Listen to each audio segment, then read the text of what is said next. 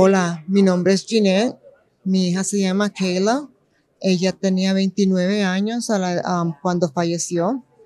Um, Ella era mi mundo.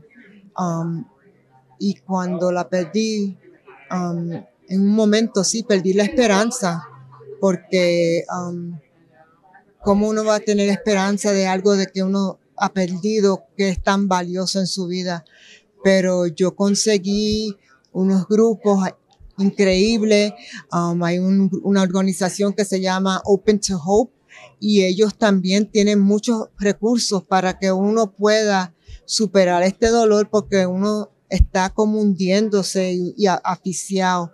Lo único que le puedo decir, porque de mi corazón, yo le digo, no pierdan la esperanza y vayan y busquen la ayuda.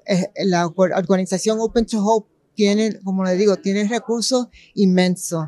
Y si no consigue lo que necesita, mándele en un correo, un mensaje de correo electrónico y ellos lo pueden ayudar, porque esto no es fácil.